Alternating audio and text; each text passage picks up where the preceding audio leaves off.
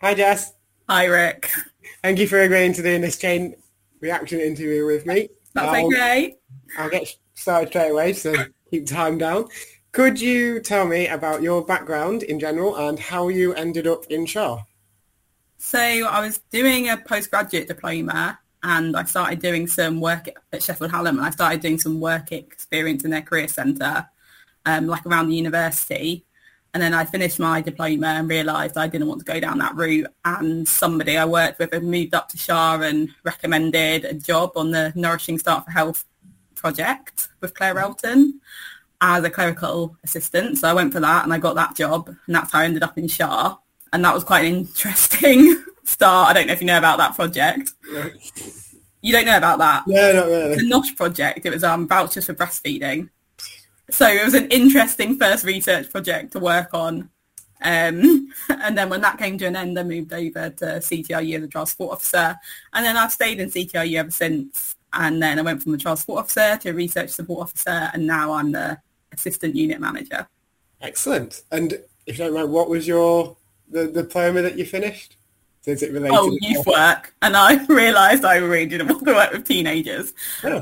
Please, could you explain your job to, as you would, a 6-year-old? I stole this from the last Yeah, one. I know. I was thinking I have a 5-year-old nephew and I think he'd just like go to sleep instantly and he'd just be like, oh, you work on a laptop like daddy or something. That's what he said his dad does, work on a laptop. I don't really know how to make it easy or interesting for a 6-year-old. Easy is more important than interesting, I guess. Yeah, so I support really clever people, academics and clinicians to find answers to questions. God. There we go. I should be in the mind of a 6-year-old asking like follow-ups, but I'll leave it sort of thing. You'd just be running off to play at this point. So you work on a laptop then? Yeah. Okay. I think it was because Ellen mentioned like it got very confused and backdated of like it sounded like she did something completely different. So Yeah. is there anything like what do you say your main tasks are, or could you explain those bits or like things that you big bits in a year or in a month or whatever? I work out how much trials are going to cost, work with academic clinicians, work out how much trials are going to cost and help them submit their applications to the funders who pay for the trials to be done.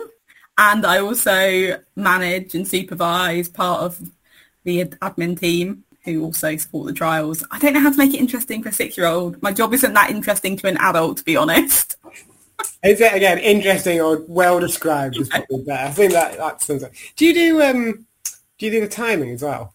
Like how long they're going to take?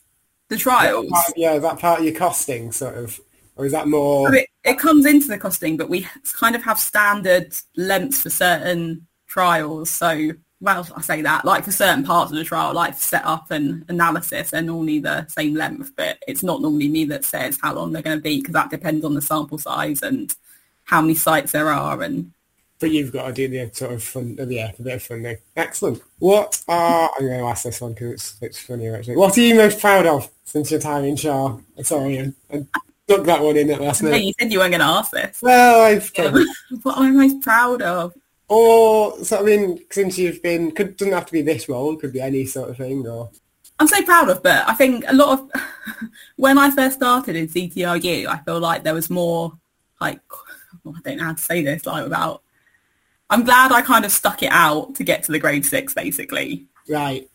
I suppose sort of if you moved away from your youth thing and then maybe you could have moved again, but you've sort of stayed, you know. Yeah, and it wasn't easy getting to the grade 6, so like I could have just cut my losses and gone, but Oh, do you mean internally, moved internally or just? yeah, moved internally or gone to a different job outside of the uni. I could have, yeah.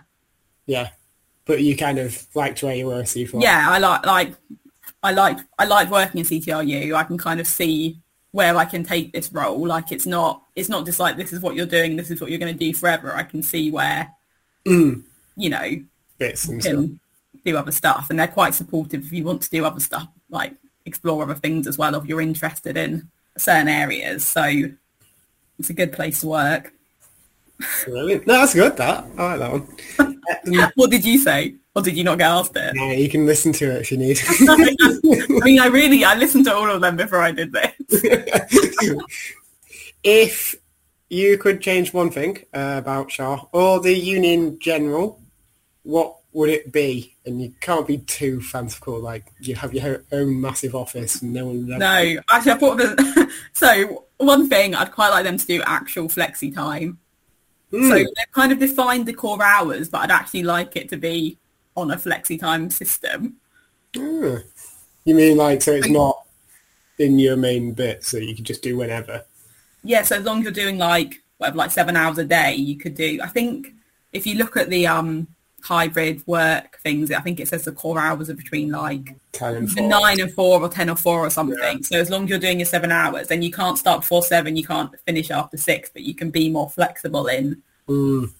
So you'd like to do 48 hours straight and then not... Because you can't do that, but then you can do, you could work a longer day than to like finish early another day.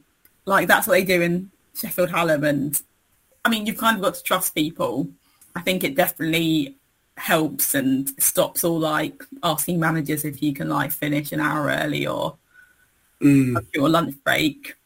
I mean, you might not have to do that in your role so much. I don't know. I do know what you mean, though. It's a bit more sort of prescribed as rather than you'd rather like it, sort of thing. Yeah, I feel like it got a lot better professional service staff after the pandemic because we were trusted during lockdown. But yeah, I think I'd like that. I'd also like a 4-day work week with the same pay.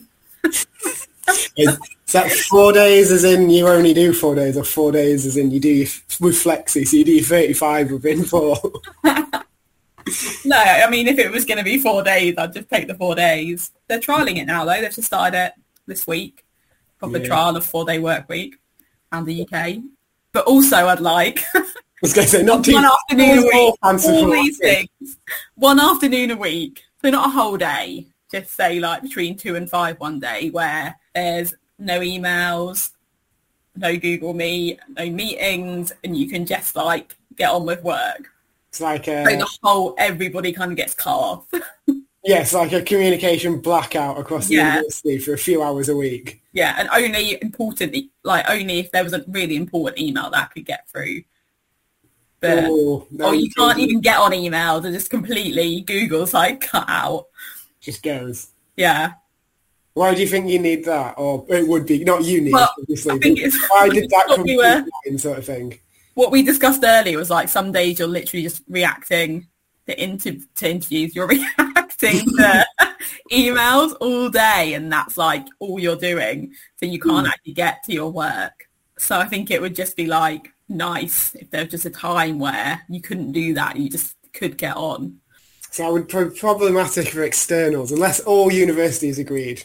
So do it. Yeah. I'm sure it would work for a small period of time. But. Yeah. I guess you could, but then some people could use it to just go through their emails. Yeah. They're like so busy reacting to them. They don't actually get time to...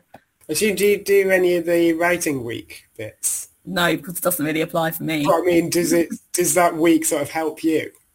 Oh. You know, because it's meant to have less meetings and... Yeah, they do cancel some meetings. But if there's important ones, they'll probably still go ahead. Like, I mean, half term's always quite helpful. And over the summer, that's probably when you get a bit more of a chance to catch up. That's good. Does writing week help you? I don't notice it. I reckon, to be honest, I'm sure I've seen like it not be as big a deal as in like as followed over the last... This is what I mean. Like, no one has time to do this focus time. I don't know if that's true or just sort of anecdotal that it just depends where you are and if you need to do it sort of thing. But yeah, I do know what you mean. I think it's hard though, even if they do need to do it, to actually take the time and get on with it. Job-wise or show-wise or yourself-wise, because it's an interview not particularly, I mean, it's show-based, but whatever. What do you wish you knew 5 years ago or when you started here, or, you know, sort of pick your own, like, bit of information you could send back to yourself? Obviously, you've had the stick it out. You actually get there. But What's the thing I wish I knew? I guess that means that the knowledge that you needed was available to you when you needed it. So Yeah, it's I positive. can't really think of anything I ever think, oh, I wish I'd really known that.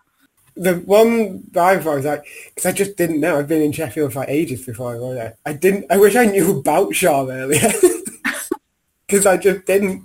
Well, I wish if I could go before work and everything, I think I would have done another degree, not done that postgraduate diploma and Just started early. just gone straight into work off the back of the degree. Yeah. So that's... I say it's good if there's nothing that springs immediate to mind. Yeah, there's really not. I don't know.